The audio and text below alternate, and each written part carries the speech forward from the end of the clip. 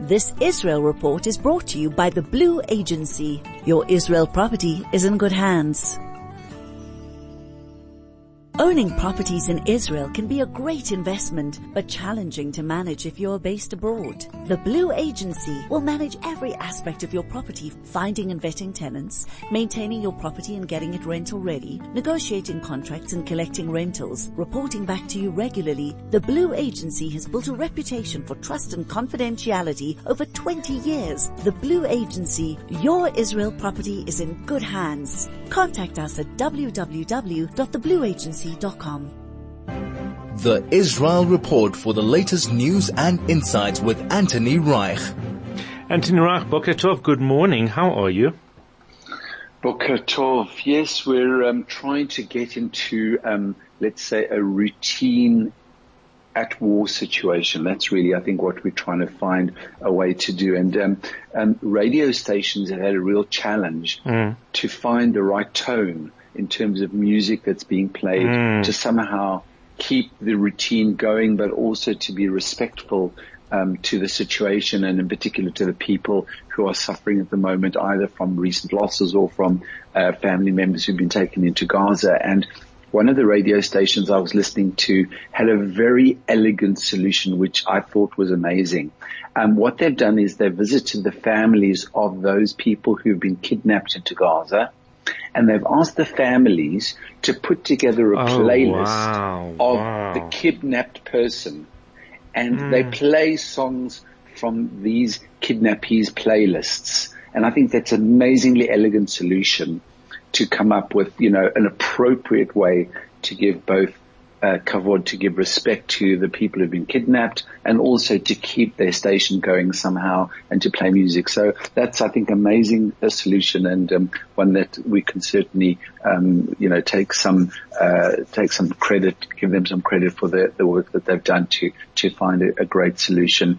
Unfortunately, 2 more IDF soldiers' names were released as having been killed in northern Gaza yesterday.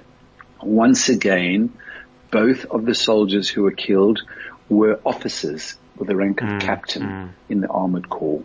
And as I said yesterday, the IDF says leaders go in first. The platoon leaders in this particular case, these were both platoon commanders. You go in first and you lead your soldiers in, and if it means that you bring yourself into danger, then you need to do that. And so it was with Captain Asaf Master and Captain Kveri Yitzchak Franco, both of them platoon commanders from the Armored Corps, whose names have been released as having been killed yesterday. And I don't know whether listeners have been following the story of one of the kidnapped IDF soldiers, 19-year-old Noah Marciano. She was a lookout soldier along the Gaza border when the massacre took place, and she was one of those who was kidnapped alive and taken into Gaza. And in fact, the day before yesterday, a video was released by Hamas showing her saying that she'd been 4 days in captivity. It's not clear whether that was really on the 4th day of her captivity or whether it had potentially been beyond the 4th day of her captivity. But she was just told to say 4 days because she was clearly reading from some sort of a script. And then no sooner had that video been released than the IDF announced her name on the list of soldiers who are deceased. And I haven't really seen exactly what happened and how that came about. But of course, according to Jewish law, according to halakha, we can't pronounce somebody dead until we know for sure that they're dead. And we don't have a body. And so one of the stories that I've heard secondhand, and I haven't really been able to verify it. So I'm telling this with a caution, attached to it. But I heard someone say that apparently a video had been released of her being killed, and that an army rabbi was given the authority to watch the video on his own, only him, to watch the video to see what happened. And apparently, having watched that video, he came out to say, we can safely say that she is no longer alive. Sure. So what exactly went down in that video and how the decision has been reached is unclear. What's noticeable on her, on the listing of her death is that there's no date attached. All the other soldiers on the list of IDF soldiers who've been killed have a date of their death, and in her case, there is no date. And so that is a story, I think, that will still need to be told in the fullness of time. And slowly but surely we need to sort of brace ourselves for further stories like this, unfortunately, because the tragedy is not over yet. As we know, we have 239 kidnappees, or I think now probably 238. And we are working very furiously to release them until all of them have come home. We live in this tension. But just a little light relief yesterday, the Israeli national football team played in a European qualifying game against Switzerland. And because teams are no longer willing to come to Israel under the war situation, Israel now has a new home ground, in inverted commas, and that is in Hungary. So the home games that would normally have been played in Israel are now being played in Hungary, and that game yesterday was played in Budapest. The ultimate result of 1-1 between Israel and Switzerland, late goal that was scored by Israel as an equalizer. But the nice gesture was that something like 100 children from the Gaza envelope area who'd been through enormous tragedy over the last few weeks were taken to watch the game in Budapest. So a little gesture, a little bit of light relief for those children to watch Israel ultimately manage to get a draw from Switzerland, quite a strong team actually, Switzerland. So I think it's a good result for the Israeli team. Anthony, let's talk about the hospital, because obviously everybody was waiting, as we all were, with bated breath to see what was discovered in this hospital. There were guns found. There was certainly real indications that Hamas were using the hospital, but the tunnels, the bunkers, all of that not yet discovered. Tell us about this. I think some people are considering the whole kind of Shifa hospital thing as a little bit of an anticlimax because there were some people who expected that there was going to be like smoking guns found there. Hamas maybe I was one of those. I don't know. Yeah. And I think that this is going to be a lengthy process to uncover what's happening. Reports coming through from this morning have said that, from at least Palestinian reports, are saying that IDF bulldozers are in the courtyard of the Shifa hospital and have begun to dig down in the courtyard. And so obviously there is an expectation that there is a lot of work to do underground at the hospital. That's something that we kind of knew all along.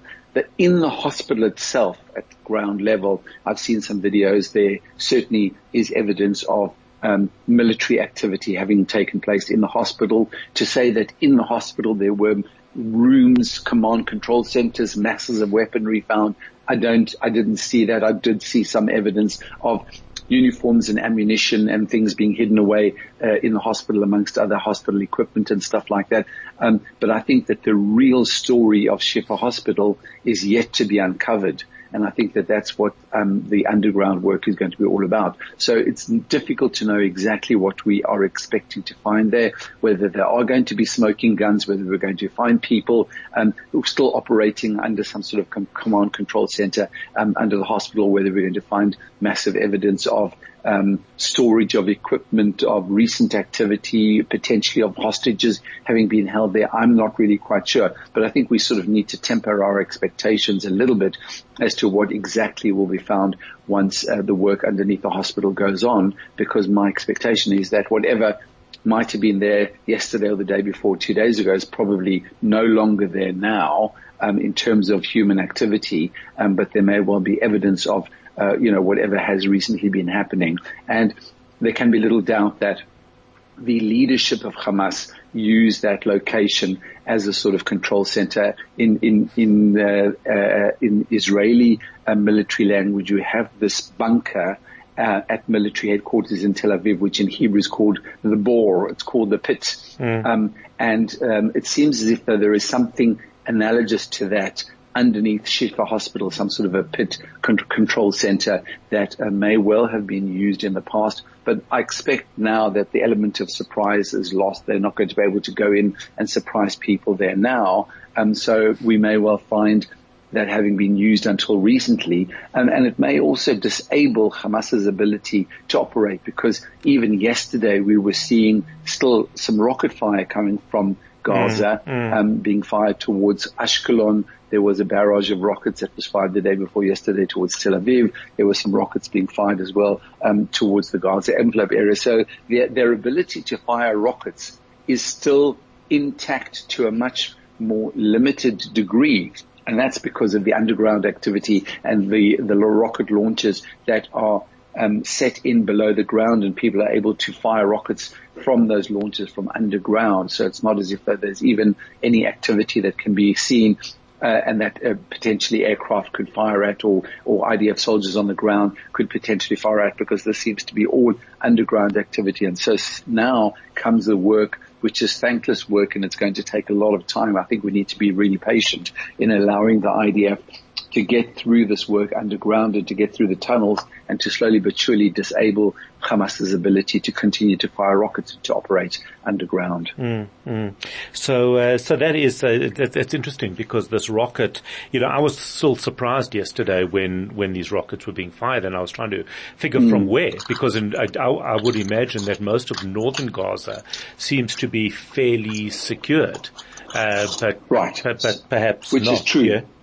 Oh, it is. Most of northern Gaza is secured now. There is still work to be done in southern Gaza. And Defense Minister Gallant has said, you can rest assured that the IDF will be operating in southern Gaza too. At the moment, what the IDF has done has asked residents, civilians in the north of Gaza to move to the south. And in fact, quite interestingly, one of the messages that was sent to the civilians has actually said, if you have any problem carrying out these instructions that we've given you, here is a number for you to call. Please feel free to be in touch with us. Send us a WhatsApp message or call us. Here is a number, and we will do whatever we can to help you, because, of course, a lot of those civilians are complaining that Hamas is preventing them from carrying out instructions that are being given by the IDF in order to save civilian lives. I mean, let's just understand things as they are. As much as the IDF is being accused of deaths of civilians, and once again yesterday we had accusations from Turkey and accusations from Canada about Israel causing deaths of civilians, of women and children. But in fact, what Israel is trying to do as much as possible is prevent those deaths, and is issuing these instructions to say, please move away from this area where we want to operate, and if you can't, call us and we will do whatever we can to help you. Incredible. Anthony, what is happening in the north? So the north yesterday had about 20 missiles fired into Israel, and the headlines are battling to keep up with all of the different activities, because we have a lot of things going on in the Gaza Strip itself and a lot of attention on those hospitals. And of course, as a result of that, a lot of the news headlines being occupied by activities in Gaza and particularly around the hospital. Then we have things in the north, which for the moment, those headlines seem to be slightly less, even though there's missile fire and people are being sent to their bomb shelters, and the north is still a very unstable area. Interestingly, a comment that I read in the press yesterday said that when talking to Iran, the Hamas leadership have been told that Iran has decided that they are going to be not directly involved in this war for whatever reason they've decided that. And I think that that's come as a little bit of a surprise to Hamas, because my impression is that on the day before the massacre, they seem to have all their ducks lined up in terms of who was going to do what to help their particular activity. They had this whole massacre planned. They thought Hezbollah were going to be a distraction in the north, and I think they understood that Iran was going to get directly involved as well. Now Hezbollah's involvement is relatively limited, even though we do have those missiles that are coming over the border, and there's still a lot of activity on that Lebanese border. But it seems as if, though, the extent to which Hezbollah was planning or had promised to get involved hasn't quite materialized for Hamas. And now we're being told that Iran is telling them that they are not going to get directly involved in the war, but clearly Iran is involved through Hezbollah, through their proxies in southern Syria as well. The northern border remains very, very tense. People are still being advised to stay away from that area. There is missile fire, and unfortunately on the northern border there's quite a lot of use of anti-tank missiles and RPGs, which are much, much more difficult for the IDF to defend against. And so there is a certain threat about those particular missiles. And so people are being advised to keep away from there at the moment, but it certainly remains tense. And then just add to that, the missiles that are being fired from Yemen by the Houthis, one of which was intercepted by the U.S. military yesterday as it flew its way from Yemen along the Red Sea towards Eilat. Israel has intercepted a number of these missiles actually the day before yesterday. Yesterday this one was intercepted by the U.S. and it seems as though those missiles are going to continue to come from the Houthis. Once again, Iranian missile coming from Yemen. So what worries me is it possible that Iran is not getting directly involved because it wants more time to finish its nuclear capability? And if they got involved, there would be a good chance that that would be stopped in a much more direct way. That's very, very feasible reason why Iran does not want to be involved. And in fact, what's noticeable at the moment is that all of Israel's enemies, Hamas, Iran, Hezbollah, are all looking for time at the moment. They're all trying to buy time. And there is a significant negotiation, we're being told, with the Qataris involved, where Israel is being asked to consider the possibility of releasing 50 hostages in return for 3 or 5 day ceasefire hiatus in operations, because clearly Hamas need time to regroup, and that would be an ideal way for them to be able to do so. It's my hope that Israel will not accept that particular offer. But of course we have those hostages and the hostage families that we need to talk to. We need to face up to them and tell them why those offers have not been accepted. So it is a very significant dilemma for the Israeli government. And I don't really know what they're going to decide. But clearly Hamas and Iran and Hezbollah are all trying at the moment to buy some time in order to just catch their breath, to do whatever they need to do. And I agree. I mean, Iran is desperately trying to get their nuclear program, towards the end of the development stage. And it's not clear how long that's going to take them. Indeed, Anthony Reich, that is where we leave it. Thank you once again for an incredible week of reporting. Your Israel report is something that many, many of us look forward to, just getting that information on a daily basis. Wishing you a fantastic weekend, a Shabbat Shalom, and of course we'll catch you on Monday morning. That Israel report was brought to you by the Blue Agency. Your Israel property is in good hands. Hi, it's Barry Cohen from the Blue Agency. Israel is currently facing one of its biggest challenges ever. All of Klal Yisrael is praying for the safety of our soldiers and the return of the hostages. We hope and pray that our soldiers and security forces will prevail and that they will all return home speedily and triumphant. We hold the hands of our clients and friends who have children serving in Tzahal, who are protecting Israel and Jews around the world. May Hashem protect us all.